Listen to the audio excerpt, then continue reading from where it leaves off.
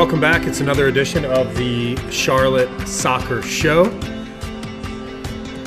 Let's just right off the bat talk about which beers we're drinking today, Brams. John, what are you drinking today? I'm drinking a Wicked Weed. It's a new brew that you're sharing and enjoying as well, right? Special brew just in honor of Charlotte Football Club. It's the Wicked Weed Queen's Crusher. And it tastes pretty delicious. It's an IPA, which IPA is not my main style of beer. I usually prefer an amber. It's a little hazy, too. Yeah, I like a hazy. When I do go IPA, I like hazy. And there's tons of IPAs in Charlotte. It feels like every brewery around North Carolina has about 6 different IPAs. So this is a good one, and I love the fact that it was brewed in honor of our new club. And coming straight from the mountain waters of Asheville, the Wicked Weed Brewery, one of my favorites in the state. And couldn't be happier to be sharing this new brew with you today, man. We're going to cheers to a couple things today. First and foremost, our trip to D.C. over the weekend, an epic trip up to watch the first ever match of Charlotte Football Club, a historic night. Magical night. We're going to do some great storytelling about our trip there. We're going to discuss our match takeaways here on Match Week 2. Match Week 2 is here. That's the best part about this season. When it starts, it's fast and furious. And the Charlotte Soccer Show is where you can get all your up-to-date content on this new franchise, all the information you need as this roster starts to come together. Fun. Yes, and fun too. We're going to have a good time. We're going to talk about our match takeaways. We're going to talk about some player ratings as well. Karol Swiderski, absent from Saturday night's match in D.C. He will be on the pitch, presumably on the pitch. He will be in the building, 100% sure of that. Will he be on the pitch? We'll discuss that as well. And what does this mean for the squad overall?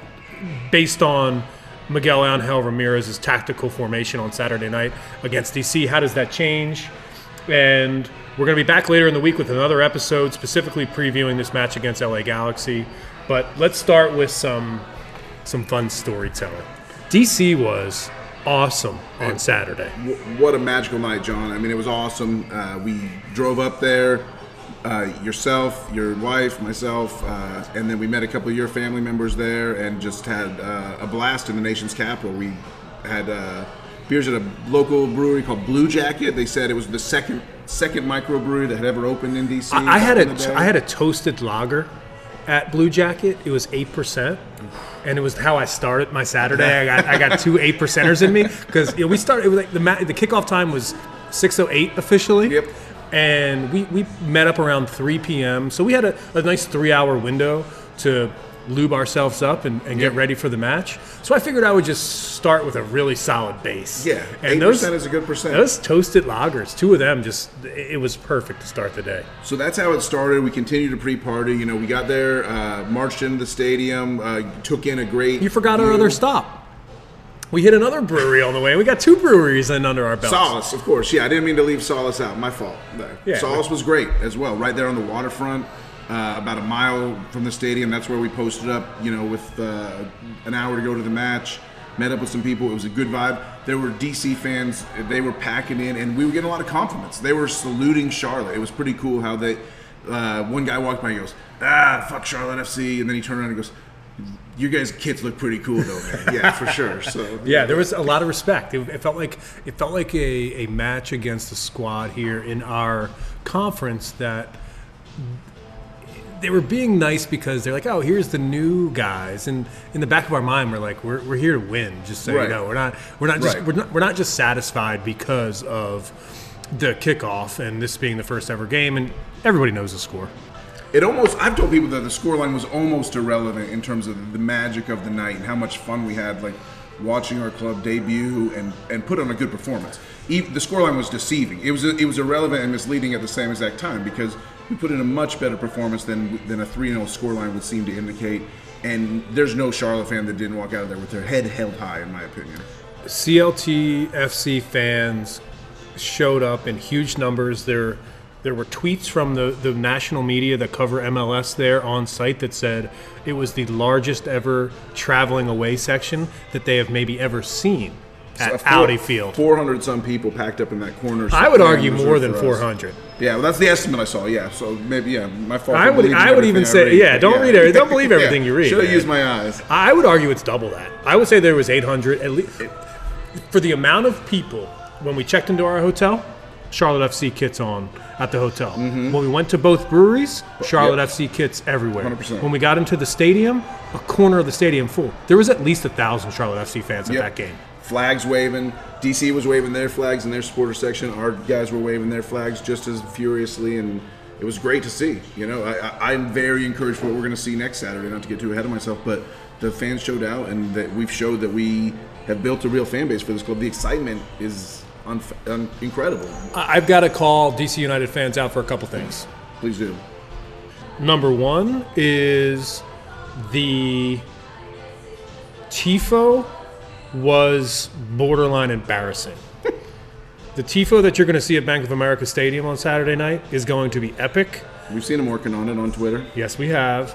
The tifo at Audi Field was like, might have been better off if you just kind of kept that one in your back pocket. Great call. And the second thing I want to call DC United fans out about is how the stadium, let's be real, it was like 30% empty. A lot of empty seats, 100%. It's behind the benches. The section behind the benches, I saw dots of red and really swaths of red for sure. Yeah, The seats were colored red. Correct. Yeah. And as someone who's looked into tickets, checked out the stadium, we sat on the sideline away from the coaching boxes, about between the 18-yard box and midfield, 13 rows up. Great freaking view of the game. And that's why when you looked across, I think, you know, where we sat, the section was pretty full. There was a lot of fans there. Not super lit with energy. I think you and I were probably two of the most interested people in our section in that match. Right, we were going nuts. We'll talk in just a sec. We'll get to our goal that wasn't in just a moment, but we were engaged, we were locked in, and it was more. But I felt like it was casual fans who at least did know a little bit about their team. They weren't idiots, but they were not really fired up. You know, they enjoyed their goals, and they really did. Estrada, their new signing, who put two past us, like. They celebrated him. They celebrated Ala Kamara when he subbed in. You know, their leading goal scorer from the previous year, but they weren't super engaged with like any of the other newer players on the team, and they weren't. The fact is, DC didn't have the ball. We had the ball most of the time, so there wasn't a ton for them to engage with. That's what I kept yelling. I was like, "Get the ball, DC! Come on!" I was trying not to be a jerk or anything, but I was good-naturedly heckling because it was fun because they weren't that lively. They weren't getting after it. We owned our section as one row of Charlotte fans in the middle of a pretty full section of DC. Think about it this way. There was 17,000 people at the match, and this coming Saturday against LA Galaxy, there's going to be 75,000 people at the match. So do the math there. It's not hard. It's a lot more. And one last thing I'll chime in regards to the DC United experience is that considering this is a show where we always give a shout out to the beer that we're drinking, and typically it's a draft beer. When I made a halftime beer run, this was like the craziest thing I've ever seen, truthfully, at a sporting event. They had a draft beer set up behind the net, field level, really cool place. Go get a couple drafts. I had Senate beer on draft when I was there. You can still see the game a little bit. Exactly, yeah. And at halftime, the lines were like loaded. And everywhere in the stadium, I was like, oh man, it's going to be a while to get a beer. I'm probably not going to be able to get back up there before the second half. And everybody was just drinking like tall boy beers out of the can from the concessions. And when I and my cousin, we went up to the draft beer section, there was literally not one person in line. Times are tough in DC, all over, man. They got no culture up there, I guess. Who knows? I was happy with the situation. Yeah. I was like, great. Here I thought I was going to be down here and miss the first 10 minutes of the second half. And in fact, I got 4 or 5 beers, brought it back up to our seats, and just sat there and was able to chat for a while. It was great. Before the second half started. You brought me in here, and I appreciated it. So I just wanted to get that on the record as well. We had a great time, though, and thank you for the hospitality, DC fans. But, hey. Let's get to the game itself. We need to get into the game itself. We really have been dying to get to this moment that we've been waiting for ever since the franchise launch, which was our first goal. And we got one, but what'd you label it, John? The goal that wasn't. And the goal that wasn't. It was an epic moment in that stadium. Like, seriously, we're jumping out of our seats. We're hugging each other because you heard us on the podcast. We didn't expect a goal. Maybe I thought we could get a PK, but when TT Ortiz, I predicted 0-0. Exactly. When TT Ortiz, I predicted 1-1. When TT Ortiz got into the box on an Alan Franco chip, and beautiful chip, he went after the ball with such passion, with such energy. It was go for broke. He was getting his head on that ball. He jumped right into a center back and a goalkeeper who's one of the larger dudes on the field, and he's one of the smaller dudes on the field. He didn't care. He got a header in, and he got a header past him, and he scored. And it sucks that he was, about a foot and a half offside. We're not questioning the call whatsoever. Yeah. It didn't look to us offside in the moment. It was not obvious from where we were, and so we went nuts. And I just remember, John, as soon as it went in, just this thing hit me of all this anticipation that has been building for this club and this franchise and this game. And you were next to me. I freaking hugged you for about 15 seconds. I was silent. And then I just kind of let go, and I looked around at all the DC fans around me, and I just screamed, and I just said, yeah, and I just and it wasn't like at anybody, it wasn't mean-spirited, but it was just like this release of energy that I just threw out there in the universe with this intense scream. So happy. I'd been pre-partying clearly, but then I look up to my right and I see Jiminy Christmas up here in full DC gear. Yeah, he knew. And he goes, "It's offside." Yeah, it's offside. It's fine. And I was like, the way he said it, we knew he was right. Yeah. And I just I made an ass of myself screaming at all these DC fans, but I didn't care because it was such a good release of energy. It felt fantastic. It did. It felt great, and here is, I think, an opportunity for us early in our podcast experience on the Charlotte Soccer Show. And by the way, we've picked up a ton of new listeners over the last couple weeks, and thank you for being here. I really hope that you enjoy the show. You can follow me on Twitter at John Hayes on Air. You can follow Danny Brams at Danny Brams as well. Connect with us there. I'm in the Mint City Collective Slack channel as well. Brams is there too. If you want to DM us there, or we have takes. We do have takes. Well. Yeah, you know the show, so we certainly have takes. But this kicks off the Charlotte FC season, the history of the franchise, with a VAR decision. Yeah, right. It's almost poetic to me. They are screwing us already. Wow. It's so poetic based on, we watch the Premier League religiously, by the way. We watch the Champions League religiously. I watch the FA Cup religiously. It's my favorite competition in soccer, which, by the way, this weekend's an FA Cup weekend. I'm going to enjoy that before the match on Saturday night up against LA Galaxy. VAR has been such a talking point in global soccer over the last 2 years. It just feels so poetic. We've heard so many times across the Atlantic about how VAR has taken away from goal celebrations. You're never not really sure. Right. And I just described that phenomenon. We experienced it. This is literally experienced that 10 minutes in to the first match. So, if this had been 20 years ago, my celebration would have been correct, and I would have been a lot less drunk. So, yeah. So it's just it's a new phenomenon, and VAR is something that we're going to have to deal with. And by the way, and I'm not going to dwell on officiating on this podcast, but it felt a little subpar on Saturday night. Yeah, I mean, that decision was not incorrect at all, but overall the refereeing was pretty bad in terms of who was getting booked, what fouls were being allowed. There was an incident early in the second half between Guzman Corujo and Estrada, excuse me, not early in the second half, right at the end of the first half, which caused all the problems that eventually led to his second goal. So yeah, I mean, the refereeing wasn't really in good control of the match for sure. So what can you do?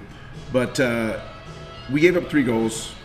None of them were particularly that great. A handball goal that was semi-questionable. If you've seen some free streams of that on social media, I think there's a case to be made that was kind of a weird thing that maybe VAR could have gone the other way for us on that too. So VAR is just basically part of our foundational myth at this point. It took away a goal, and refused to take a goal against us. The second goal was just bad. What did you think about the team, the way they were playing at the end of the first half when it's stoppage or injury time, and we had been possessing the ball the entire first half. We're down 1-0, and they passed up several. Our guys are just passing up chances to attack. There are too many back passes in those final few minutes, and then all of a sudden we lose possession and we give up a goal. The ironic thing is the goal happened in extra time because of the initial VAR decision. The initial VAR decision on the goal and its disallowance took about 5 minutes. Right. And the second goal happened in about the 4th minute of extra time in the first half. And the guys so not only did you get fucked because of the offside, you got fucked on the back end because you were still out there playing because it took them 5 minutes to disallow the goal when it should have taken a minute.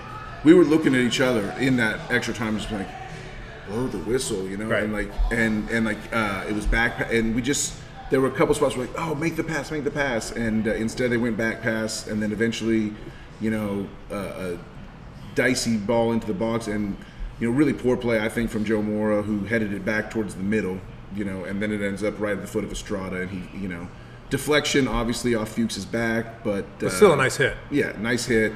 Who knows? The deflection was so close to the initial kick.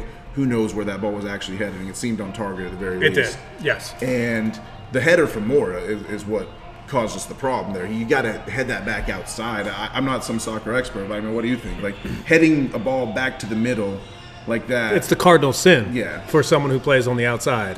It's like either over towards the sideline, out towards the midfield. Right. It's not back towards the box. There's one place where you can't put it, and he put it there. When the team is sweeping up against you at the end of the half, Yeah. Crazy. And so we're going to get into our player ratings, talk about people we liked, who we didn't. And right off the bat, Brams and I agree that Joseph Mora was probably our underperformer of the game, considering who is behind him. I know that you have extra thoughts on that, but there's one thing that I do want to get into before we go player by player, and it's overall team performance, right? We've talked about the VAR decisions. We've talked about the scoreline.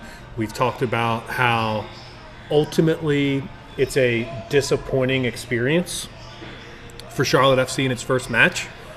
But sitting here today on Monday, my gut feeling is the same that it was in the 78th minute when we were down 3-0. It's that this team played well. 100%. And sometimes the scoreline in soccer is unfair. It's unlucky. You said it earlier. It doesn't represent the match. Miguel Angel Ramirez, we're going to talk about him. We're going to talk about the tactical formation. We're going to talk about what we liked when it comes to, if you watch this match, if you're a casual fan, you see 3-0, you say, man, they must have sucked. Guess what? Easy, low-hanging fruit for a lot of people that want to criticize us to go to. But his team did not suck on Saturday night. We won't accept it. And we're going to be back right after this. We're going to tell you exactly why. It's the Charlotte Soccer Show. I'm John Hayes. He's Danny Brams. Live here at Big Ben Pub in Elizabeth. Hanging out. Cheers. It's match week 2. First home match on Saturday night. We can't wait. We're back after this.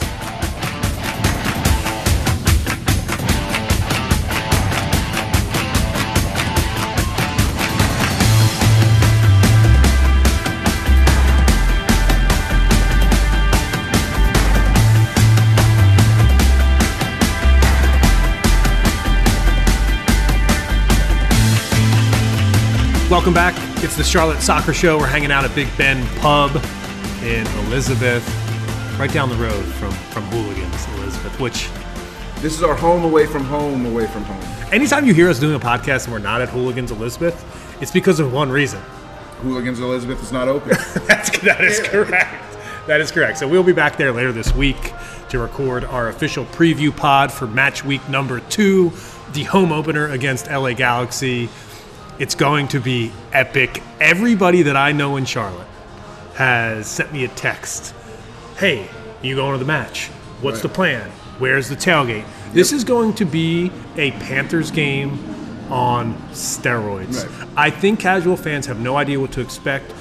You're going to be in the supporters group. Have the Panthers sold out Bank of America in the last couple of years? I'm not sure if we have since the Super Bowl run, to be honest. So we'll see. This is going to be a sold-out arena. I mean, they've already confirmed 70,000 ticket sales, which, as long as that comes through, that would be a new MLS record for a first home match. I think they'll get to the 75, no problem. So, yeah, the tailgates will be insane. I'll be in the supporters group, and I can't. It's going to be wild. I got a friend coming in from Raleigh who's really into this. It's all the Carolinas. You know, people are going to be coming up from Columbia, even from Charleston, I'm sure. Southbound and Crown will no doubt represent. And this is Carolina's team. You know, we're the Charlotte Football Club, but I think the team is at least trying. I don't want to say if they've done a good or a bad job, but they're at least trying and making steps towards building a club for all of Carolina, and that's pretty cool. So it's going to be insane. I'm going to be in section 342. So if you're hanging out in section 342 or want to come say hi, would be great. It'd be good to meet somebody. Yeah. Hanging out at the club. That's my wife and I, Rachel. That's our section. We're going to be going to games together this season. What an awesome opportunity for us to just spend some fun times together. Right, exactly. What a beautiful moment in the history of your guys' time. Our marriage, considering we are married. Yeah. I was going even bigger, but and just I'll put it out there. I've got 2 tickets in the supporters section, and a lot of times that ticket's going to be up for grabs. So people hit me up if you want to go to a game with me.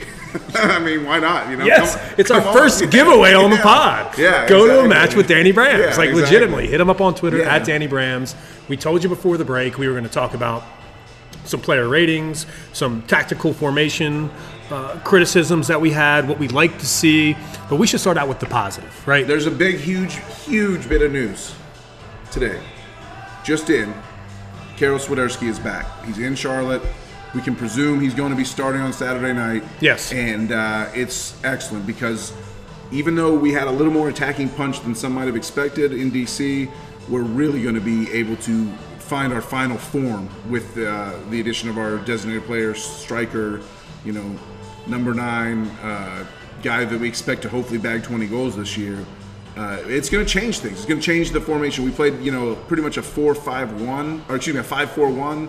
Against DC with the wingbacks and TT up top, just trying to make things happen. But he's not a striker. He doesn't have the game of a striker. He did score a headed goal in traffic, which maybe proves me wrong. He went so hard, though. He went as hard as he could be, yeah, for sure. And I'm proud of him for that, honestly. He was probably put in a position that he won't be playing every match. Right. And he said, I'm going to give it everything I got anyway. Because Miguel knew he could trust him in that role, because Miguel knows him. But now he's going to be able to transition back to his more natural role, which is the center attacking midfielder playmaker, trying to find ways to get service, whether it's through him or someone else that he sets up to Karol, who, I just can't wait to see this guy score a goal, and I really hope it's Saturday night. So, before Saturday, we've got to consider how people played on this past Saturday, match week 1. There were some highs and lows. And whether they'll fit into that next lineup. Later in the week when we're back on the pod, we'll give you our projected 11. But for today, what we're going to do is just go through a couple different positions and talk about exactly how we felt about their performance. I'd like to start with Mackenzie Gaines because he's somebody that was pretty new to the club. Sure. Not a lot of practice time. First pick in the supplemental draft. Correct. And he got the start. He was on the wing. He showed off some fancy feet. Sure. As far as flash is concerned, he was the flashiest player that we had on the pitch. He had some positive impacts down the wing, but he wasn't always reliable in that spot, I would say. Was there anybody reliable in the final third? Fair enough.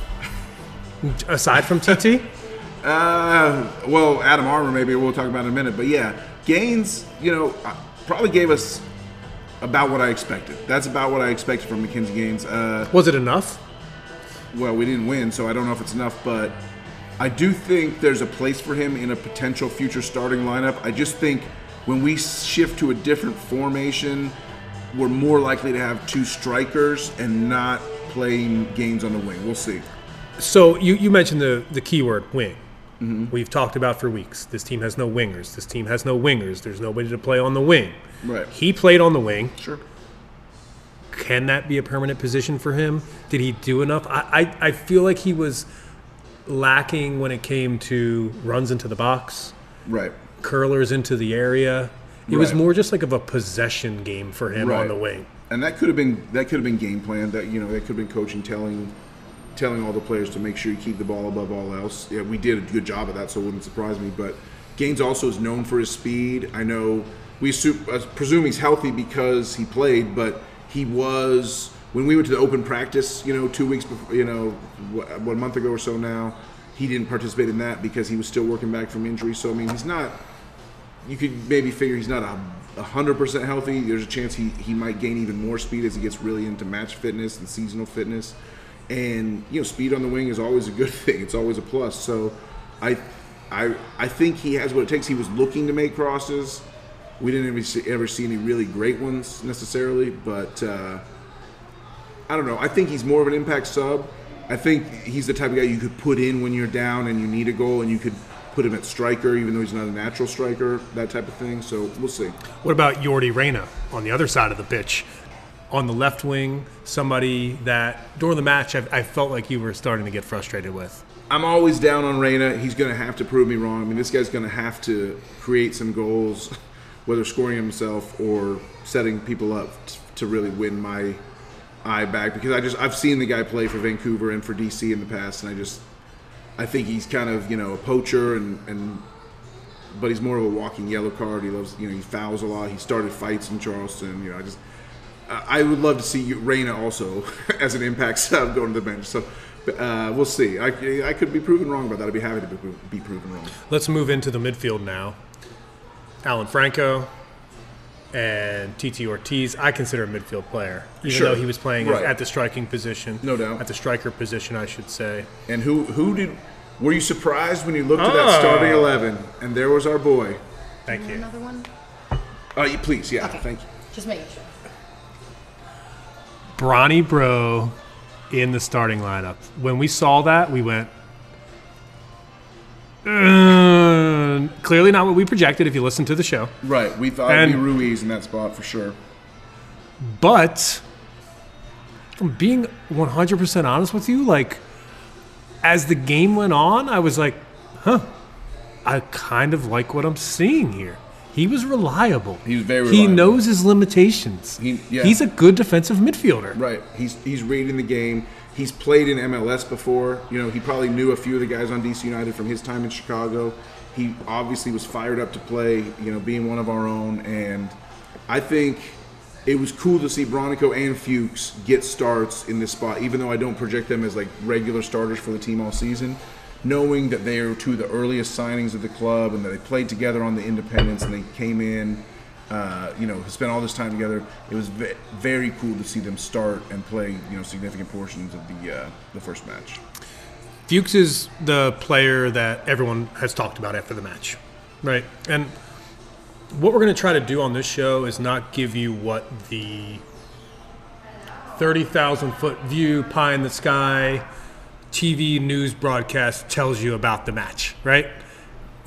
You're going to get Christian Fuchs talking after the match in that interview on ABC during the game. He's the biggest name. He's Team Dad. We love Team Dad. And everybody knows Dad, and everybody loves Dad on the squad. He's a Premier League champion.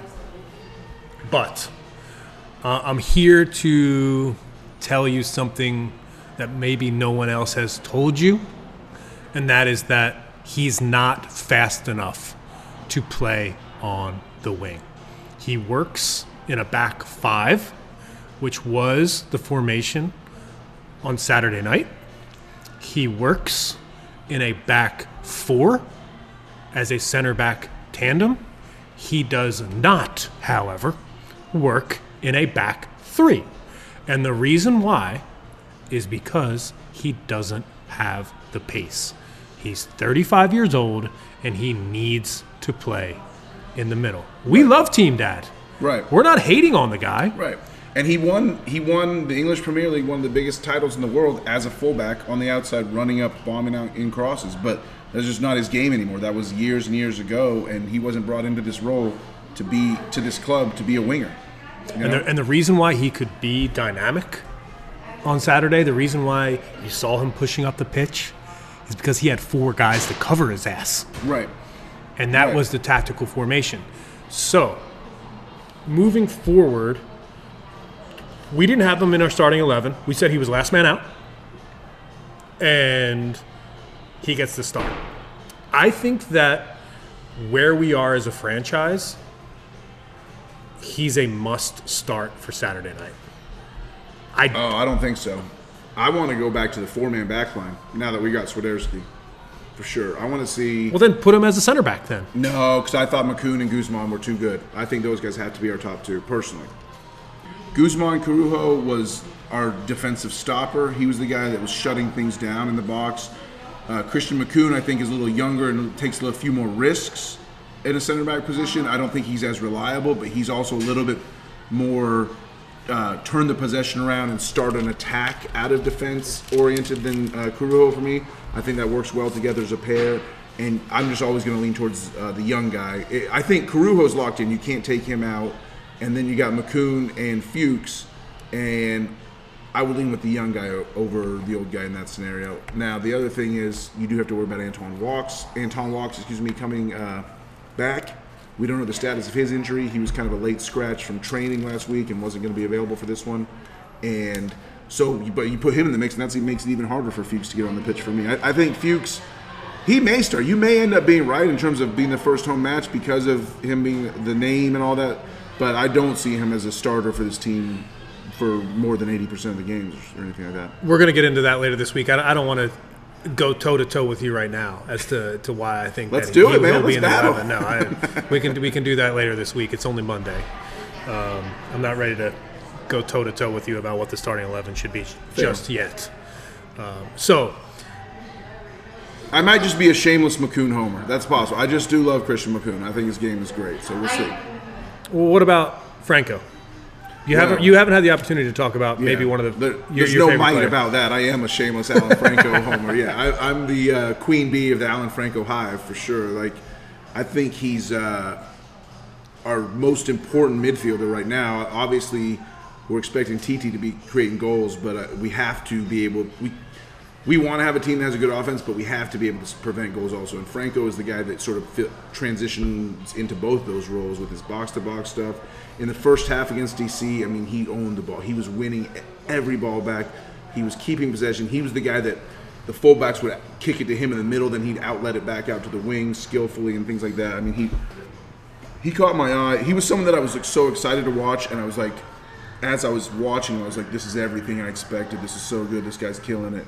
Now, in the second half, I think that Miguel kind of changed the tactics a little bit and told the guys to not necessarily play the same way they were in the first half. And I think that he didn't find himself on the ball as much. He still made an impact. He's still the guy that's setting up defensive lines and things like that and making sure everyone's on point. You know, I know he's a lone player. I would love to see him be the captain of the club personally, but I don't think that's ever going to happen to a player that's not officially signed, so we'll see. Share some insight into that. When is he going to be officially signed? Is there a buy option for the club? There is an option to buy. I assume, knowing his relationship with Miguel, I assume he's going to be a permanent player for the club at some point, unless some kind of injury happens or bad form or something like that. Shit, I'd buy him right now. He's a new dad. You know, one of the things I do is I scout players by following their Instagram feeds, and so I know, you know, he's got a new dad, a new dad, and a new husband. So you know, congrats to him on both those fronts, and you know. I like to see things what come our in players threes. Are up to. Yeah, exactly. You know what's number 3 on that list? The goal. Goal's coming. Exactly. Well, he created the assist, obviously. He did. I buried the lead in terms of mentioning that the little chip in that he sent to TT was incredible. And, you know, obviously That's how you do it. there was no offside, but when we watched, like, we knew that was potentially going to be a goal before the header even came on, because, like, that we were in this perfect spot to see that chip just go up. It was a beautiful feeling, and that was just such a sweet passage of play by Charlotte. I know we can do that with guys like Franco in the middle. He's one of our most important players easily. One of my favorite things to talk about when it comes to service into the box is the idea of corner kicks, in-swingers from wide, out-swingers from wide, balls with a lot of pace that can get onto somebody's head and get into the back of the net. What you saw from Franco and his service into the box from Ortiz is the next level of service, right? It's the, okay, I'm not outside of the 18-yard box. Yeah. I'm right on the edge here. He was right on the edge of the but box. I still have to find a way to get this ball up high with a little bit of enough pace so that somebody can come on it and get it past the keeper. Yeah. That is what you call class personified when it comes to soccer. The ability to do what he did, and I promise you that he can do it with both feet. He was on the left-hand side and brought it in with the left foot. Sure. It wasn't left foot or right foot. It might have been right foot. He was everywhere. He was moving Either left way, to right. whether it was his left foot or right foot, I don't care. My point is that he could have done it with both. Right. And there was a lot of players out there that He's I a football thought player. were favoring one side more than the other. Right. And you have to, in a professional league, you have to be confident with 2 feet, especially when you're giving service. Yep. Which leads me to the next discussion. The fullbacks.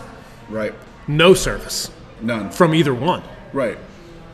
They were. That's a huge problem. Yeah. I mean, Lindsay was a lot of activity and not a lot of production. I was 6 beers in and 1 step ahead of Jalen Lindsay on the field. Let me just tell you that, okay? Yeah. I'm begging You were seeing him. I'm like, passes for him go. to make. Yeah. Like, he had so much space on the right hand. Kick it up. Yes, kick it go. up. And he ultimately would Always get wanted there. to take his time. But he was just a step behind what I was seeing 3 there. seconds late, and that 3 seconds can make all the difference. You know, Right. it's crazy. So there's no service there. And on the other side, Joseph Mora. Right. We You talked turned to about, me at one point during the match. You turned to me and said the only reason this guy's even on the pitch is because he's left-footed, and you know that opened my eyes. I was like, okay, that's why he's out there, because he can serve up those left-footed crosses. But I was so disappointed in his performance. I really was. He's a former DC United player who they left exposed in the supplemental expansion draft, and said, "Oh, take him if you want him, Charlotte." And we took him, and we made him a starter.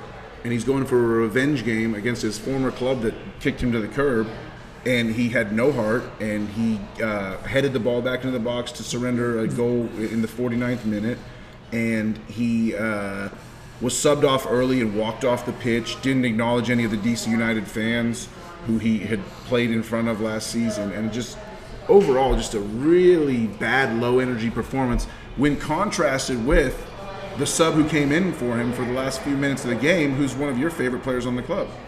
The 19-year-old Adam Armour, one of our own here from the state of North Carolina, and he offers something completely different than Mora does, which is the ability to just get up and down as fast as humanly possible. You can count on him to track back. You can count on him to make a run into the box.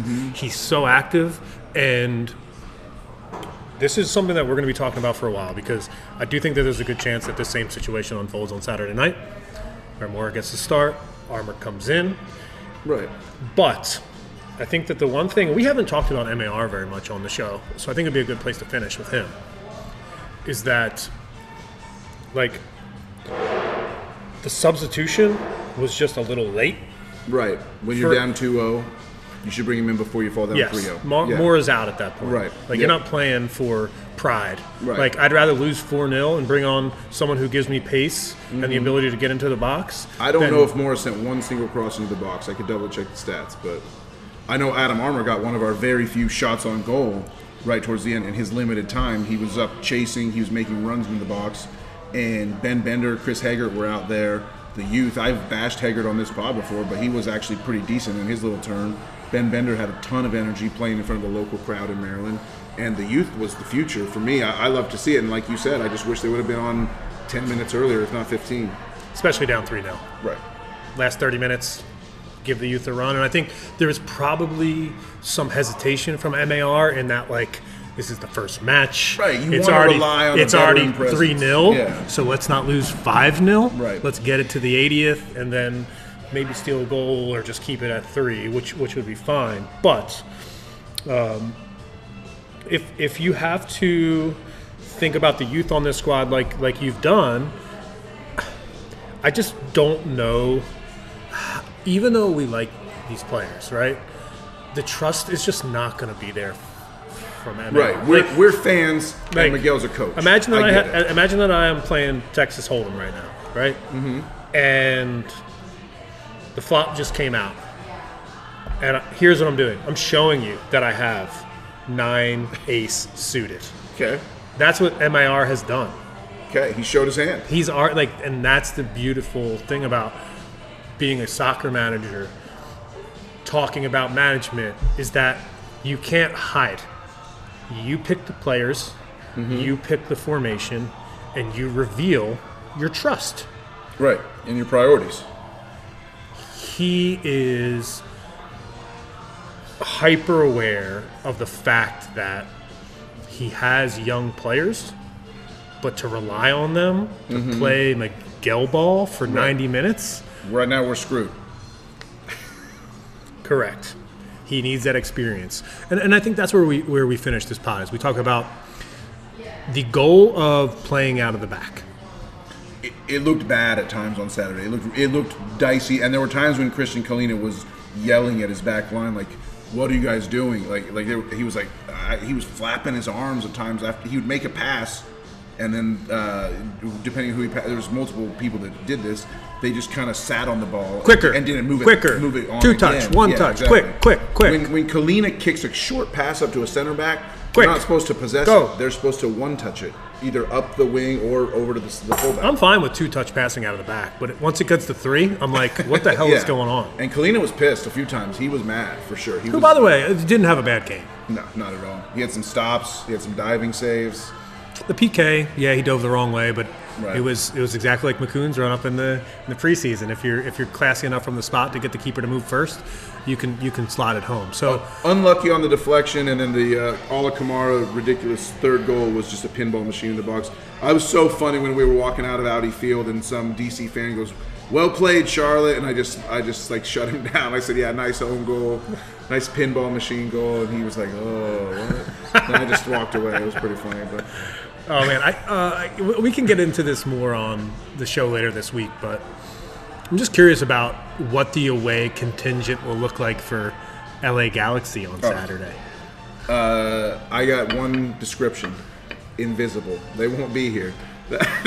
LA, they don't even go to their own games. You think they're going to fly all the way across the country? I don't think so. What there will be is there will be local Chicharito fans who show up and wear Galaxy gear. That's what we'll see. So, which I can't blame him because Chicharito's awesome. Well, of course, yeah. In fact, I've got a Chicharito story that I'll share on the next pod. Can't wait. Saw him play for West Ham at the London Stadium. Came on as a super sub and won the match. Pretty legit. That's dangerous. Yeah, that's dangerous. And that's, by the way, who we're going up against on Saturday night. Yeah. I don't think there's anybody on our squad that has any Premier League experience winning matches in the front. Of course, we've got Fuchs. Yeah. Right? But careful, he's not Jamie Vardy, okay? I promise you that. Yeah, we could have had Overton, but yeah. So, I'm John Hayes. Remember, follow me at John Hayes on air on Twitter. Follow at Danny Brams as well. We will be back later this week for a full preview of Saturday's match against LA Galaxy. We'll talk to some people around the area. We'll tell you where to tailgate. We'll tell you where the supporters group will be hanging out, what time the march starts to the stadium. We'll give you all the information that you need to know, and we'll give you our projected starting 11. We'll give you our predictions as well. And we'll take a look at the rest of the MLS. Where does Charlotte FC fit into the Eastern Conference? Our prediction was 10th to 12 in the Eastern Conference table, and right now that's kind of where they sit. I see no reason to revise that. Cincinnati's as bad as I thought. They lost 5-0. So, there's so much more to talk about. The season's officially here. It's super exciting. And for everything that you need to know about Charlotte Football Club, all you need to do is come to the Charlotte Soccer Show. And by the way, as we're sitting here in Elizabeth today, when the independent season starts, Brams and I are going to go to some Independence games. And the reason why we're going to go to Independence games is we're going to point out people on the pitch that could take over for some of these guys on Charlotte FC. As long as we have a non-full roster, the Independence guys are all fair game to come up, for sure. I'm John Hayes. He's Danny Brams. It's the Charlotte Soccer Show. We'll talk to you soon. For the crown, baby.